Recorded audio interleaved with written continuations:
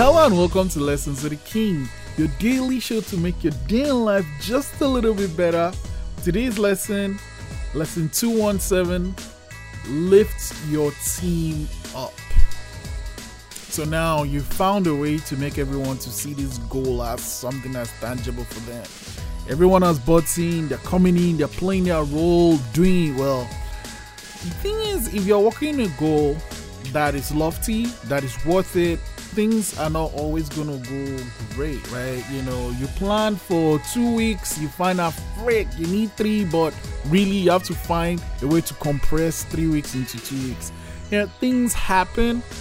The thing is, as you're the one that is responsible for bringing that team together, you have to be there to lift them up, and that means understanding your team members, understanding what they need, because one person might need water, one person might need ice cream, right? It's about knowing that thing that will put in the fuel to get them from where they are to where we need to go.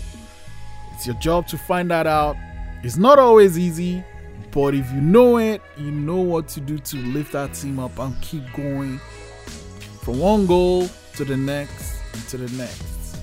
Prompt 217, how did you lift your last team up?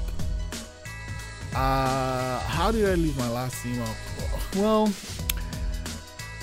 I had a lot of teams. Well, one that comes to mind is when we're working on Kill Your Masters. I remember it was freezing. It was cold and we were working in a shed and we couldn't really heat it up because we were recording sound, so we couldn't have there. And then we had a baby. But what I knew is that everyone understood this story we're going to tell was important, so that was one thing I had. Everyone had a good meal, which was also super welcome.